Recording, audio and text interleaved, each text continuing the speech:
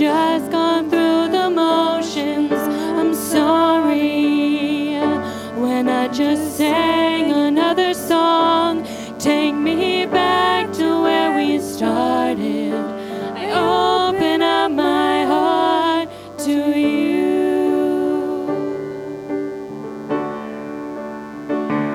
I'm sorry when I've come with my agenda. I'm sorry when I forgot that you're enough. Take me back to where we started. I open up my heart to you. I'm caught up in your presence. I just want to sit here at your feet. I'm caught up in this holy moment. I never want to leave. No, I'm not here for blessings.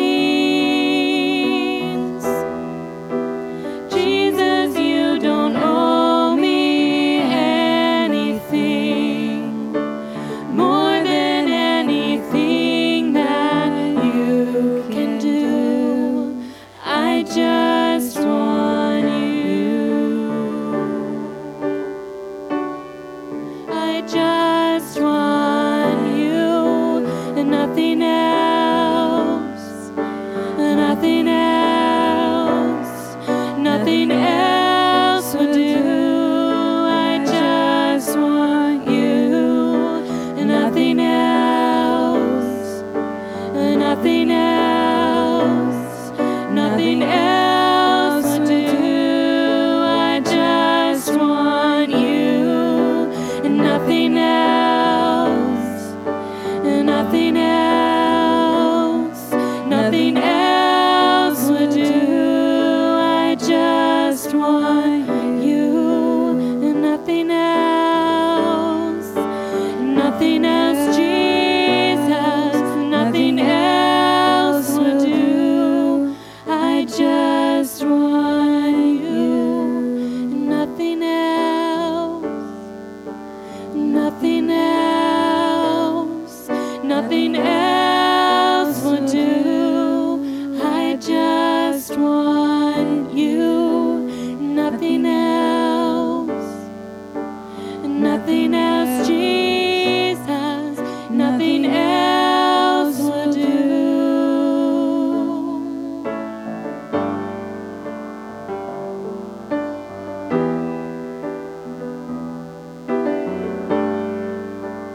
Jesus, you don't owe me anything more than anything that you can do. I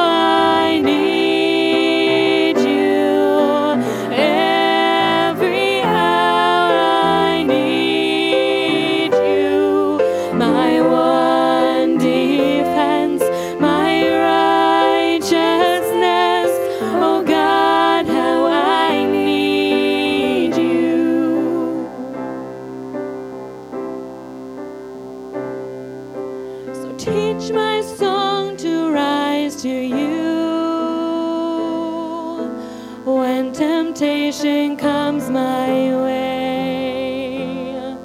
When I cannot stand, I'll fall on you.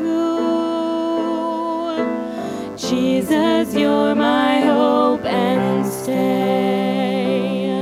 When I cannot stand, I'll fall on you. Jesus, you're my hope and stay. Oh, Lord, I need you. Oh, I need you. Every hour I need you. My one defense, my righteousness. Oh God, how I need you. Where sin runs deep, your grace is more. Where grace is found is where you are. And where you are, Lord, I am free. Holiness is Christ in me. Where you are, Lord, I am free. Holiness is Christ in me. Oh, Lord, I need you. Oh, I need you. Every hour I need you. My one defense, my righteousness. Oh God, how I need you. Jesus, we just cry out this morning and say we need you. Every hour we need you, Jesus. You did not create us to do this on our own. Jesus, we are in need of you. And as we come and worship you this morning, Jesus, we just ask that we would be able to see you face to face.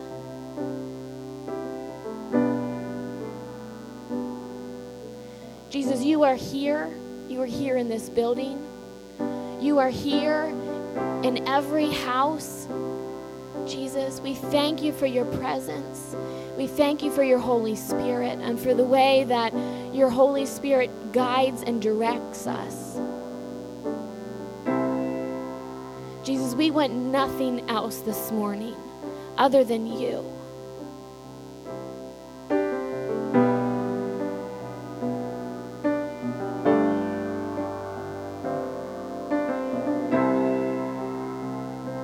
Lord, I need you. Oh, I need you. Every hour I need you. My one defense, my righteousness. Oh God, how I need you. My one defense, my righteousness. Oh God, how I need you.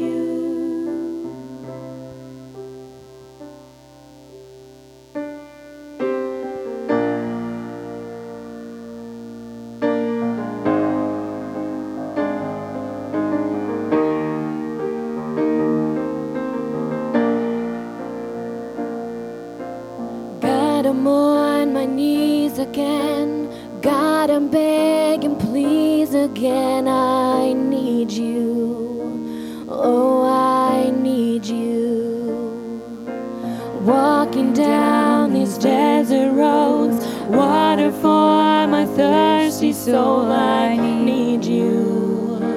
Oh, I need you. Your forgiveness is like sweet, sweet honey on my lips. Like like the sound of a symphony to my ears, like holy water on my skin.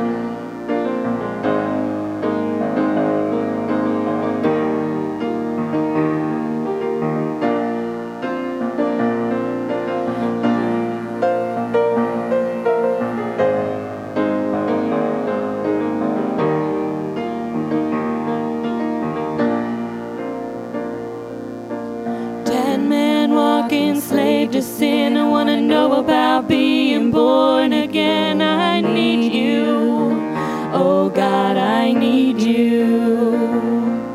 So take me to the riverside, take me under, baptize. I need you, oh God, I need you.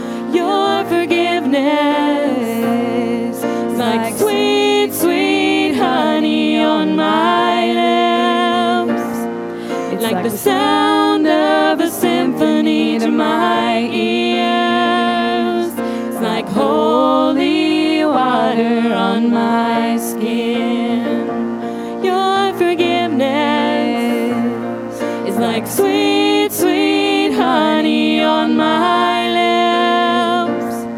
It's like the sound of a symphony to my ears. It's like holy water on my skin.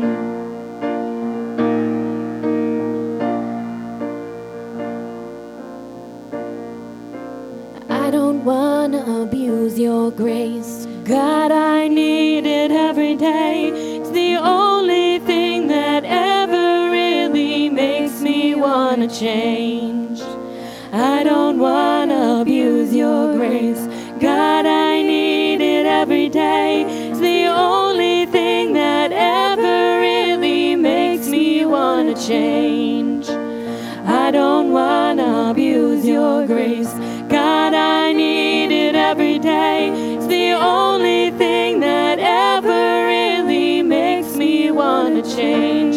Your forgiveness is like sweet, sweet honey on my lips. Like the sound of a symphony to my ears. It's like holy water on my skin. Your forgiveness is like sweet, sweet honey on my lips. It's like the sound of a symphony to my ears. It's like holy water on my skin. It's like holy water on my skin. It's like holy water on my skin. It's like holy water.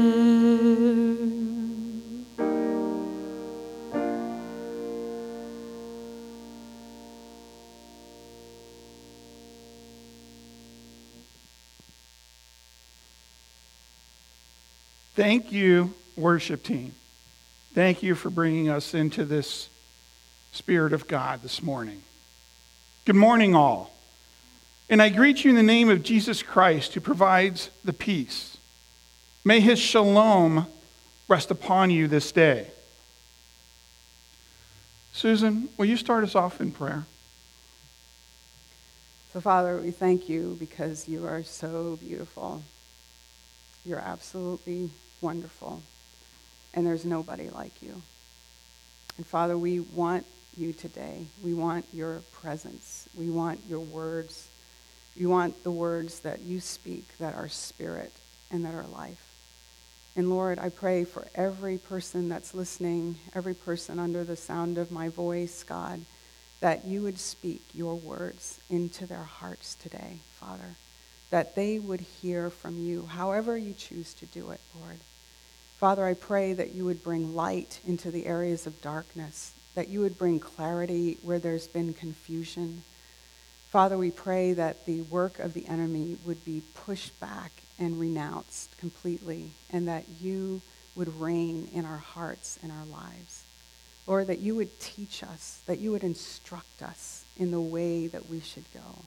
Because with you is the path of life, and in your light we see light. So Lord, let there be light today in our hearts, in our minds, in our souls, in our emotions. Touch us in the deepest places of our beings, God, so that we can be more free, we can be more clean, and we can receive the fullness of the forgiveness, of the cleansing, of the restoration that you died to give us. In Jesus' name. Amen. Today we are covering the topic of confession. This is the third part in a series of 4 messages on prayer throughout the month of May. So far we have covered praise, prayers focusing on worship, thank you, prayers focusing on gratitude, and today we'll be covering, my bad, prayers on confession. Next week the topic will be please, focusing on supplication. Some of the key scriptures this morning, so you can look at them later if you want to write these down. Genesis 3, 2 Samuel 11 to 12, Psalms 32 and 51, 1 John 1 through 9, James 5:16, and Psalms 103, 10 through 12. As we start today, we recognize that the topic of confession comes from people look at it from different backgrounds. So on the offset, I'd like to think it's important to start with the question, when you hear the word confession, what does that conjure up inside of you? Well, I have to admit that I come to this topic with some baggage. So in my childhood years, I was exposed to lots of hellfire and brimstone preaching that was accompanied by a lot of guilt and condemnation and shame. And when the sinner's prayer was offered, I prayed it every time as if it was the first time, because I didn't have any confidence that any of them stuck. And so that's kind of the background that I come to this topic of confession with, that I've had to work through over the years. Yeah, I grew up hearing that confession was good for the soul, that you needed to ask for forgiveness of your sins, and was more of check the box and move on. I know personally at times confession can be very painful. Sometimes it is the last thing that I want to do. So what is your first reaction when you know that you've done something wrong? I think this is a really diagnostic question, and it says a lot about what you think about God and what you think about yourself. Yeah, my first reaction depends on the relationship. Sometimes it's to apologize right away, and other times I avoid the opportunity to confess. I think if I'm really honest, a lot of the time my reaction is still to hide. That I want to hide. I want to pretend it wasn't there, and I want to wish it was better and kind of run. And it turns out that I come to that naturally, because that's what Adam and Eve did in the garden. We see in the end of chapter 2, in verse 25, that they were in the garden and they were naked and they were unashamed. But after they ate of the tree of the knowledge of good and evil, the very one tree in the garden that they were not supposed to eat from, they had access to everything else in the garden. Just this one tree that God said, do not eat from it, and they ended up eating from it. And after that, everything changed. And we see this pattern of shame, fear, and control take a hold right away. So they're suddenly recognized they're naked. There is a shame that comes there that they didn't have before. And they were afraid, and they run. They cut and run from God. And they also try to take control. They try to fix the problem themselves, and they make fig leaves for themselves to try to cover up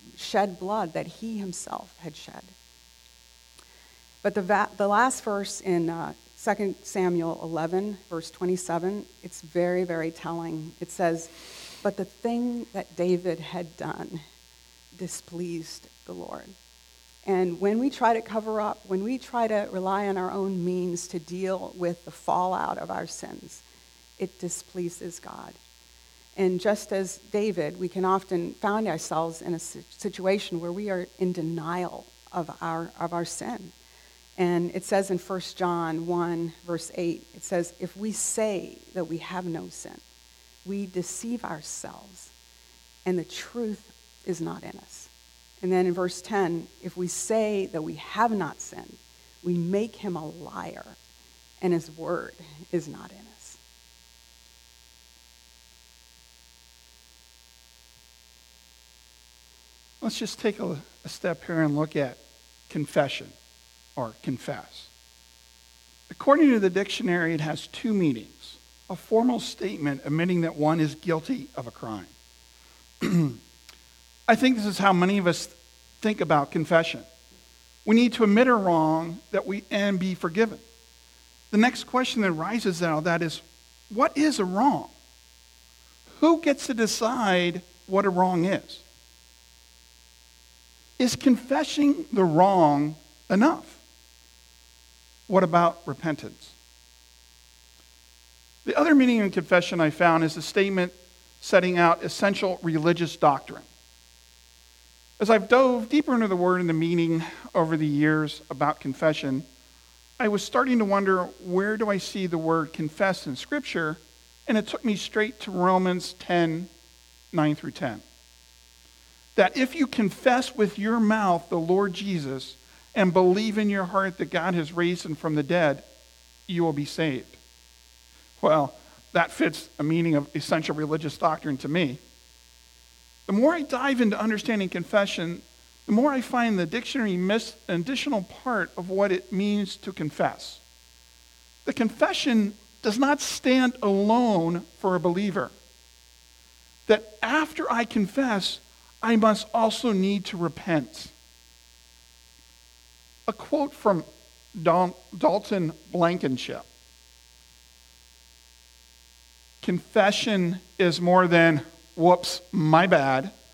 And repentance is more than, I will try not to do that again. True confession is admitting that we have sinned against God himself and his holy standard. True repentance is seeing the destructionness of sin in our own lives and those around us, as well as to our relationship with God and changing the way we think and behave. Heartfelt confession and repentance says, this is my sin, and I will do everything that I can to make the area of my life obedient to Jesus. Anyone can confess, but only a believer changes. Confession and repentance are critical to the relationship that we have with God, that they have to go together. You can confess, but if your heart does not change, how does that get you closer to God? If you repent, but do not confess, what has changed? Do you even see the action that you repented on as something that takes you away from God? Confession is the start of repentance. That the key doctrine that comes out of confession is to repent. The best way to explain this is sharing a major part of my life right now. I fell about 8 feet and tore my ACL, my MCL, and my meniscus back on December 1st. I had surgery on February 10th this year and still working through the process of healing.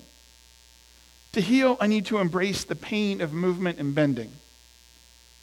There are two positions that cause me the most discomfort: bending the knee and putting the leg completely straight. I have learned to lean into the pain, knowing that on the other side will be freedom. But that does not mean I enjoy it, even look forward to it, and even knowing that this leads to freedom. Extending the leg is a completely passive exercise. I prop my leg up, put a pad underneath my heel, and lean back and straighten the leg and try to ignore the pain. This is kind of like confession. I can get over the pain by saying, I am sorry, and then relax and go about my day. Just a little time, a few remorseful words, and I am good, legs straight and ready to go. Then there's the bending of the knee, as far as I can. You start by laying on your back next to a wall, put your foot on the wall, and slowly slide your foot down the wall until you feel the pain. Then you hold that position and try to slide it down even further to improve the bend in the knee. This exercise takes work, perseverance, learning to endure the pain. I have learned that if I don't feel the pain, I am not moving the leg enough. The more pain I feel, the more I'm trying to bend the leg, and more my knee will bend. This reminds me of repentance. Repentance is the painful part of the process. We need to go through this to correct the behavior that has caused the sin. That we need to lean into God for this correction to last. Repentance is not when you cry. Repentance is when you change. Repentance is a life-changing part of confession. The process of repentance is the process of becoming free. Susan, what does Scripture show us about the right response to sin?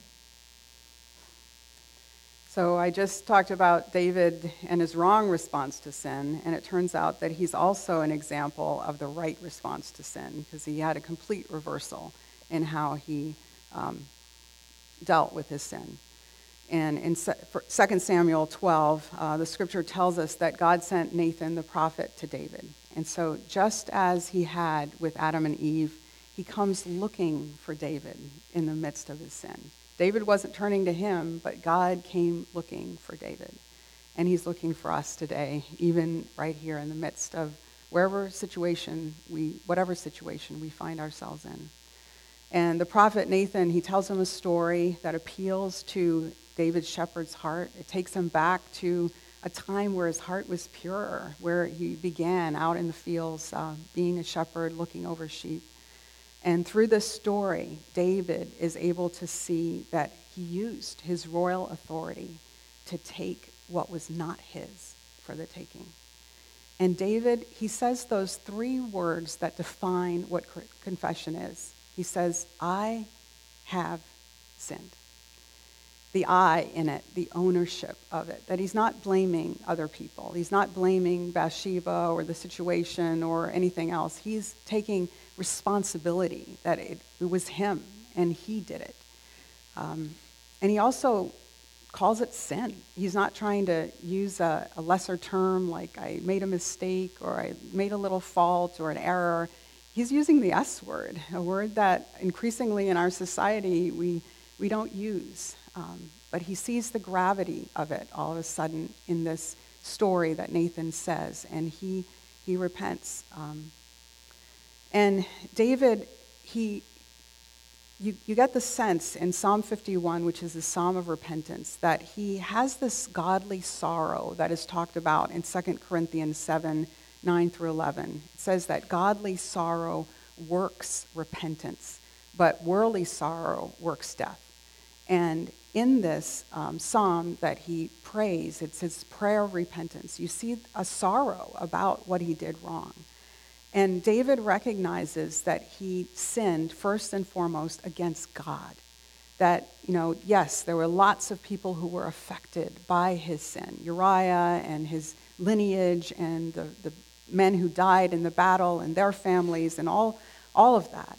And yes, it's all part of the process, but first and foremost, he sinned against God.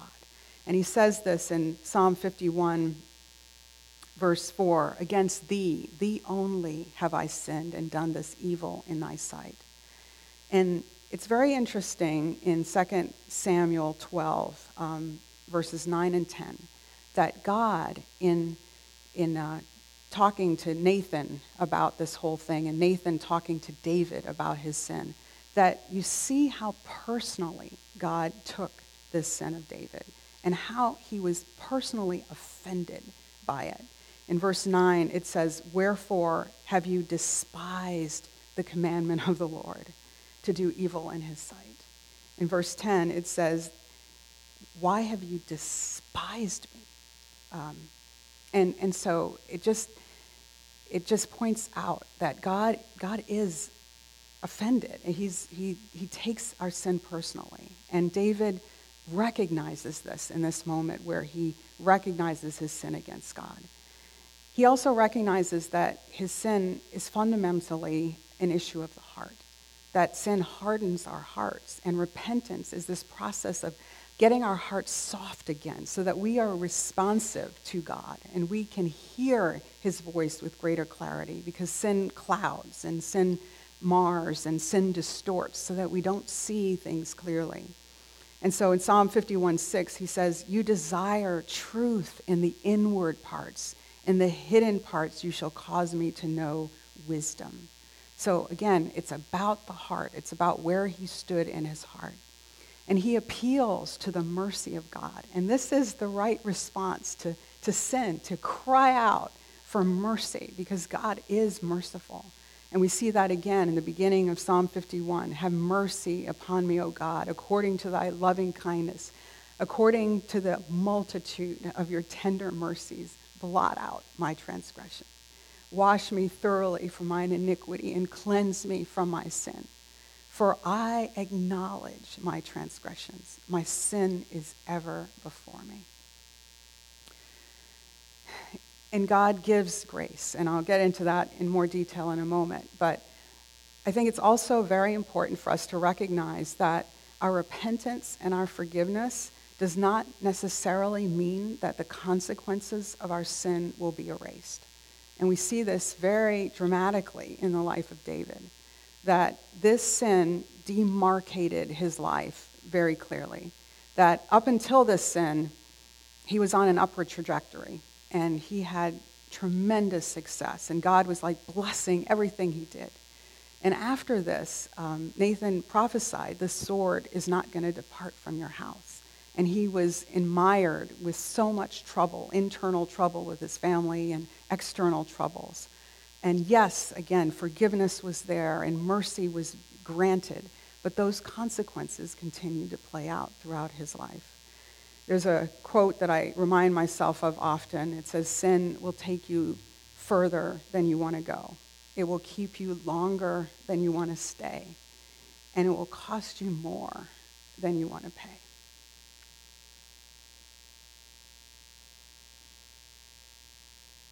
So when we confess, what is God's reaction to that? This is the best news of all. And one of the first things is that the forgiveness that God gives is immediate. In 2 Samuel 12:13, it said, "And David said to Nathan, I have sinned against the Lord. And Nathan said to David, the Lord also has put away your sin." And it was just in the same phrase. It was just like God was spring-loaded, just waiting for David to admit his sin. And then he was just ready right away with that forgiveness. In Psalm 32, David talks about this whole forgiveness process and what he went through and what he put himself through by not asking for forgiveness, waiting over a year for that whole process to happen. In verse 3 of Psalm 32, it says, "When I kept silence, before I confessed, my bones wasted away through my groaning all the day long. For day and night your hand of displeasure was heavy upon me. My moisture was turned into the drought of summer." Selah. Pause and think calmly about that. And so what we see from these two verses is that sin is empowered by silence. And David was miserable. Even though on the surface he felt like he had dealt with his sin and covered it over as best he could, and his own heart, worked against him to convict him of sin. And then verse 5, I love this scripture, and this is out of the Amplified. "I acknowledged my sin to you, and my iniquity I did not hide. I said, I will confess my transgressions to the Lord, continually unfolding the past till all is told. Then you instantly forgave me the guilt and iniquity of my sin." Again, Selah, pause and calmly think of that. And then David is like he's admonishing us. You can almost hear that regret in his own voice, for not doing this earlier. And he's admonishing this. "For this forgiveness, let everyone who is godly pray. Pray to you in a time when you may be found." So we see from these two verses, grace and mercy are empowered by our confession.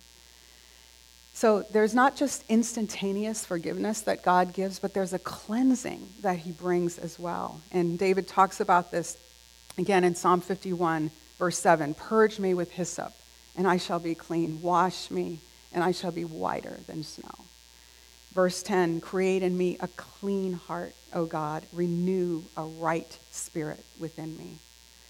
In 1 John 1:9, it says, if we confess our sins, what's the response of God? He is faithful and just to forgive us our sins and to cleanse us from all unrighteousness. All unrighteousness, every bit of it. We can be washed completely clean of it. And then I love Isaiah 1:18. Come now, let us reason together, saith the Lord. Though your sins be as scarlet, they shall be white as snow.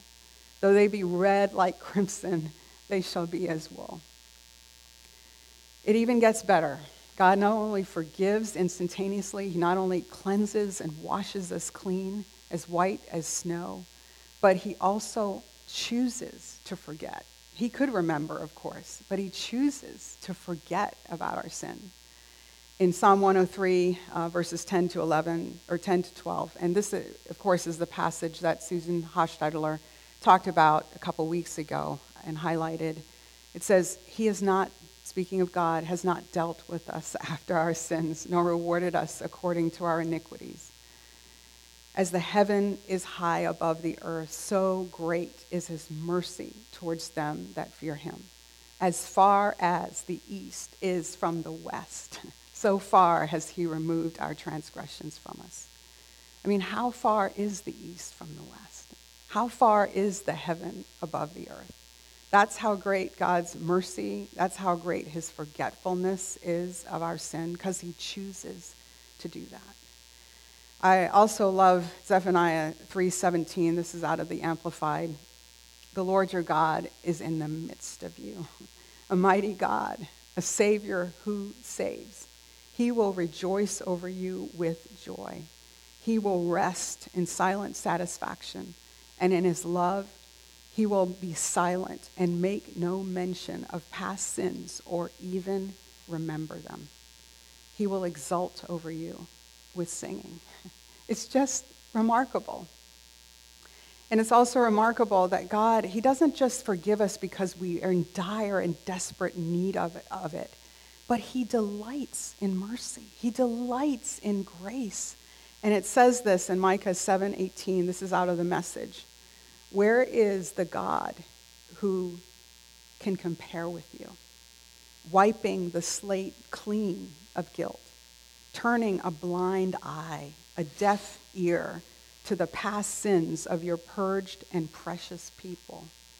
You don't nurse your anger and stay angry long, for mercy is your specialty. That's what you love most, and compassion is on its way to us. I just love that. Compassion, the mercy, the forgiveness of God is always on its way to us. You'll stamp out our wrongdoing. You'll sink our sins to the bottom of the ocean.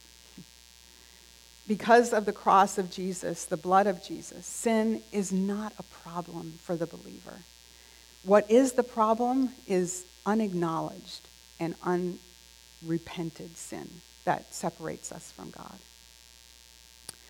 So it turns out forgiveness is not just instantaneous. He doesn't just cleanse us. He doesn't just forgive us and forget about our sins, but he also restores us. And David talks about this again, Psalm 51, verse 8. Make me to hear joy and gladness, that the bones which thou hast broken may rejoice. There's a restoration of joy that comes. And this is such a contrast from what David was talking about in Psalm 32, verses 3 and 4, where he says, even my moisture was turned to drought, and I was groaning all the day long and miserable. And now he's saying, make me to hear joy and gladness again. Verse 12, restore to me the joy of thy salvation. Uphold me with thy free spirit.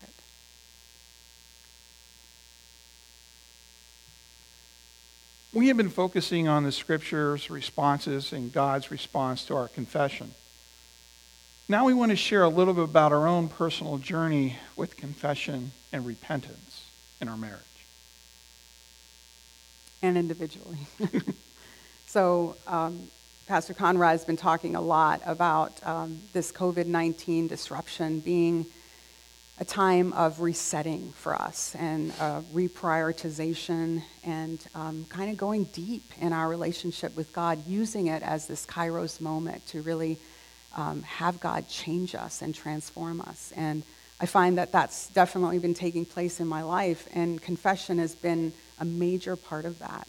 And so this is not just a message which we're giving, it's kind of what we've been living out for the past several weeks as we've been sheltering in place.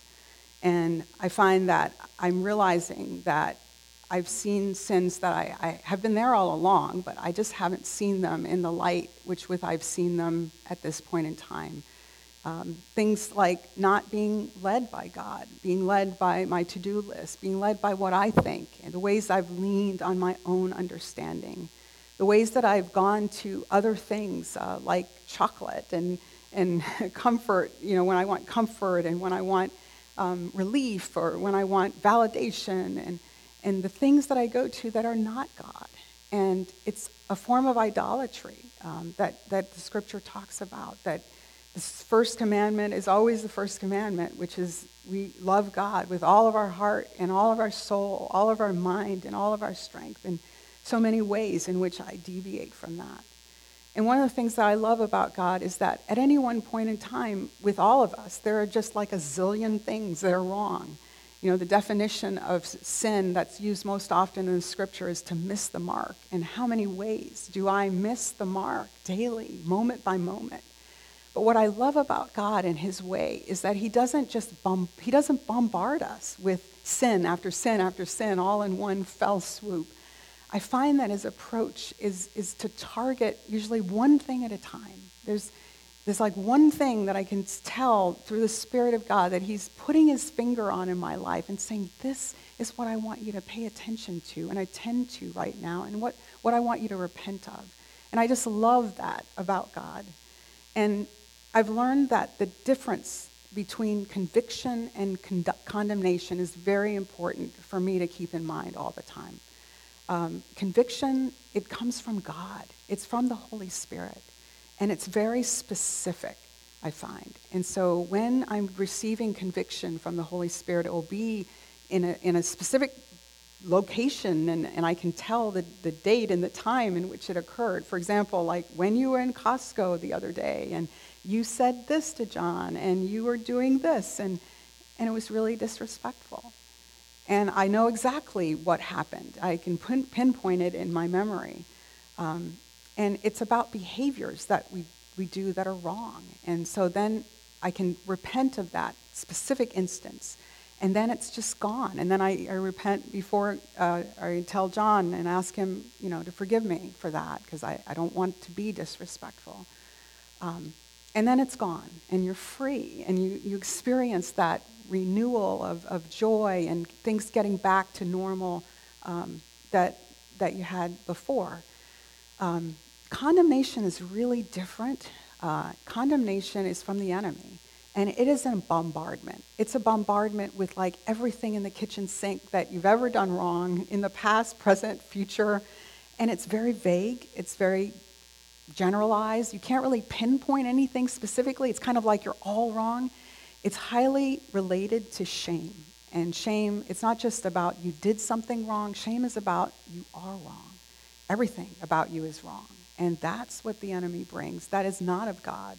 And it says very clearly in Romans 8:1, there is therefore now no condemnation to those that are in Christ Jesus. And I love that.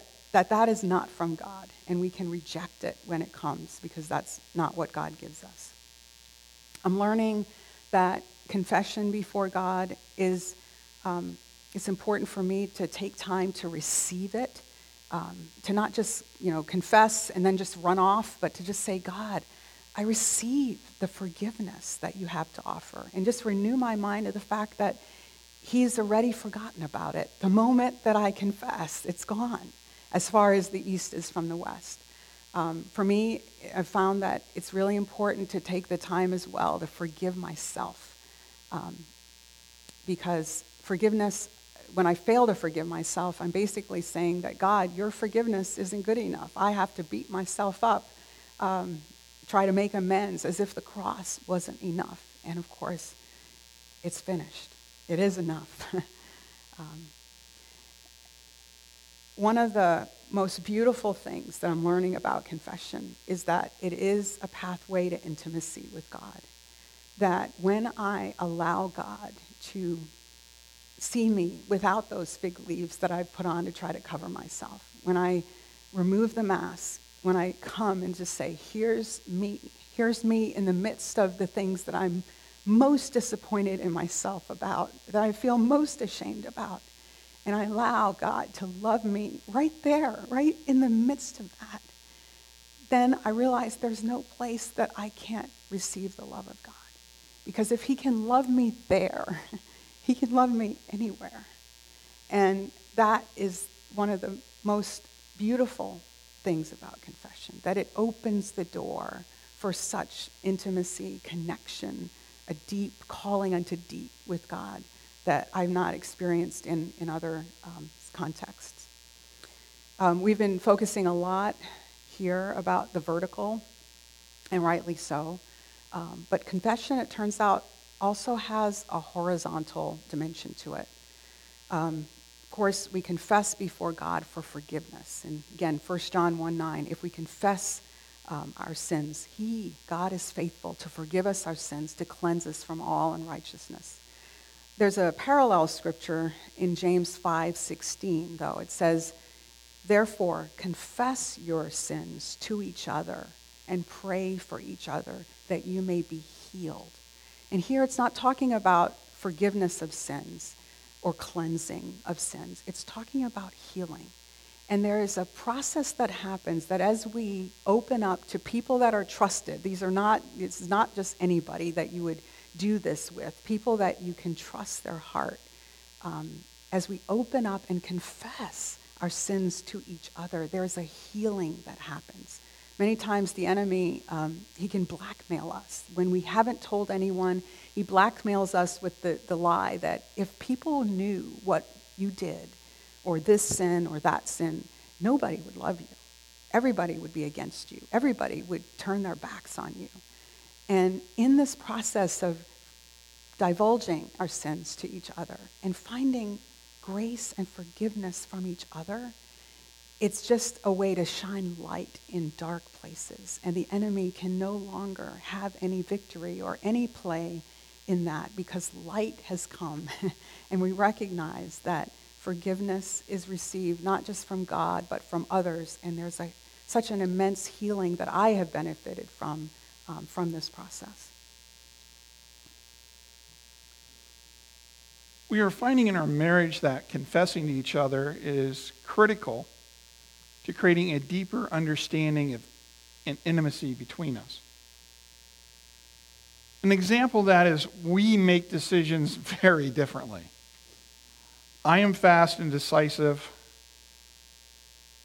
while Susan is slow and hesitant to make a decision. And this has created conflict. And so I had needed to confess to Susan that I was becoming frustrated because I felt that she wasn't being engaged in the decision-making process. Come to find out that she was getting frustrated because I was pressuring her to make a decision quickly when she wasn't prepared for that. And so as we were able to talk through this and understand each other's viewpoints, we came to an understanding and realizing what each of us need to make those decisions so that we can work together. And so this confessing has opened up a whole new realm and saying, okay, what other areas are we need to find a newer way to understand and work together? So in closing, not only does confession and repentance bring God's instantaneous forgiveness, his cleansing, his forgetfulness, and restoration, but there's also a transformation that it brings about as well. Several years ago, I read this book called Repentance, The Joy-Filled Life, and it was very game-changing for me because repentance and joy-filled were not two words that I normally put together, and it was really helpful for me in developing a biblical view of confession and repentance.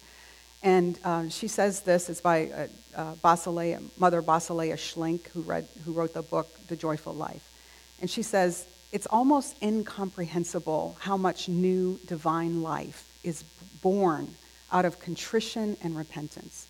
All true joy, all power and authority in our ministry for the kingdom of God depends upon whether we live in the blessed state of repentance, weeping over our sins, humbling ourselves before God and man as we admit our guilt. Therefore, let us give everything for this one gift of grace. And this transformation process that she's talking about here, we see that in the life of David. That David, he had an abysmal record and failure in marriage. He had so many different wives. But after the sin with Bathsheba, we don't have any record that he took any more wives. He seemed to have devoted himself to Bathsheba. He was also an abysmal failure as a father, as a parent. He was passive. He didn't intervene in his kids' lives when he should have. And after this sin with Bathsheba and Bathsheba giving birth to Solomon, he seems to have poured himself into Solomon. And Solomon even talks about in the book of Proverbs that he was trained by his father. And so it's a turnaround in David's life, in his parenting, in his marriage, in his heart. His repentance, that Psalm 51 that I've mentioned so many times, it changed him fundamentally. And it's just so amazing to me when I think about the fact that God could have chosen any of David's wives to be in the lineage of Jesus. David had lots of wives. Like, why not Abigail, But God chose Bathsheba to be in the lineage of Jesus. And it was like he was just saying, this is the kind of sin and seediness and sordidness and scandal that I died for. In the lineage of Jesus, there's all sorts of that. There's Tamar, who had an incestuous relationship with her father-in-law. There's Rahab, who is a prostitute. There's Ruth, who was a Moabitess, and they were descendants of Moab, who came from Lot's incestuous relationships with his daughters. And then there's Bathsheba, to add to the list. And out of all that sordidness, seediness, scandal, there comes the righteousness, the holiness, and the perfection of Jesus Christ. And it's just the most amazing thing ever, that the blood of Jesus is all that and more. And so God is saying to us today, come now. Let us reason together, saith the Lord. Though your sin be as scarlet, they shall be white as snow. Though they be red like crimson, they shall be as wool.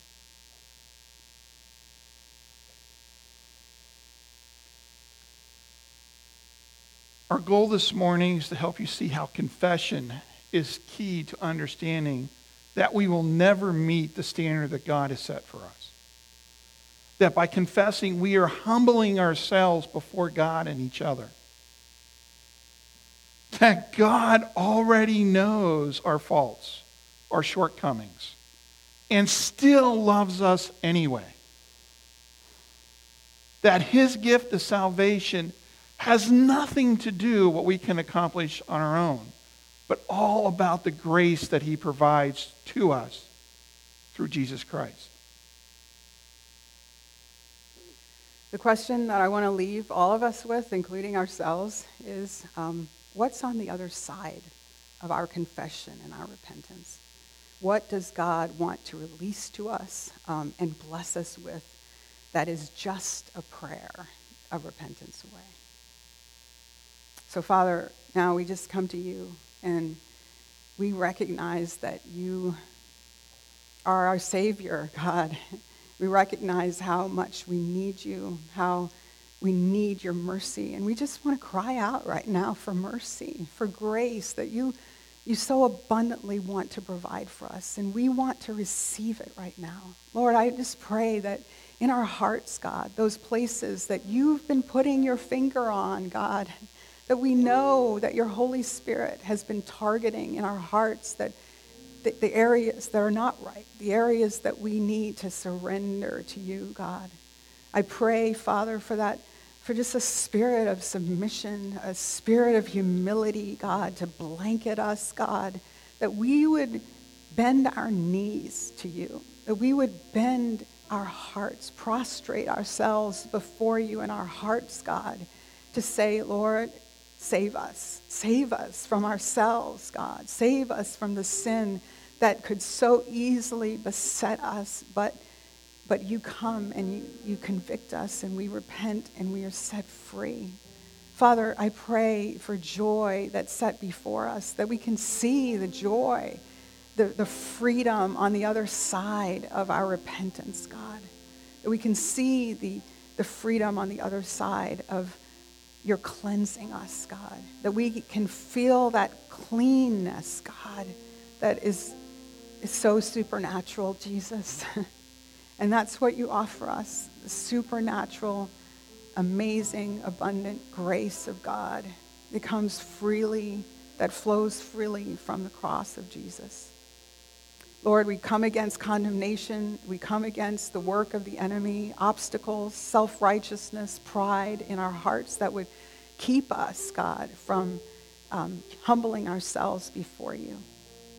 And Lord, just thank you for the restoration of joy, the restoration of our hearts, Lord, that have been hardened, that you would make them soft again so that we can respond to your touch, that we can receive everything that you have for us, and that there's nothing that we don't receive because we have not humbled ourselves in contrition before you.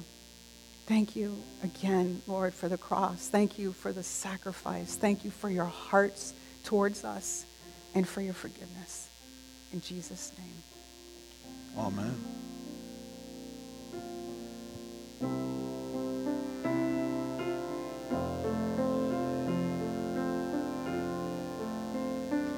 Create in me a clean heart,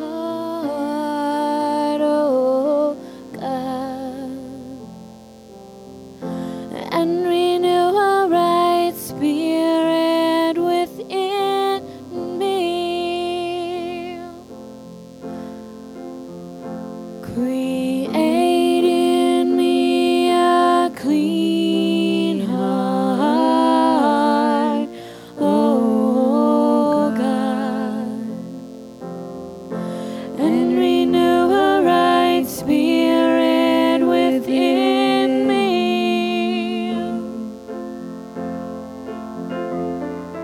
Cast me not away from thy presence, O Lord, and take not thy Holy Spirit from me.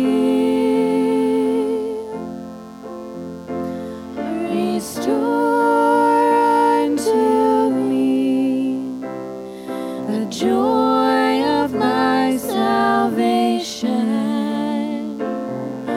and renew a right spirit within me. Create in me a clean heart, oh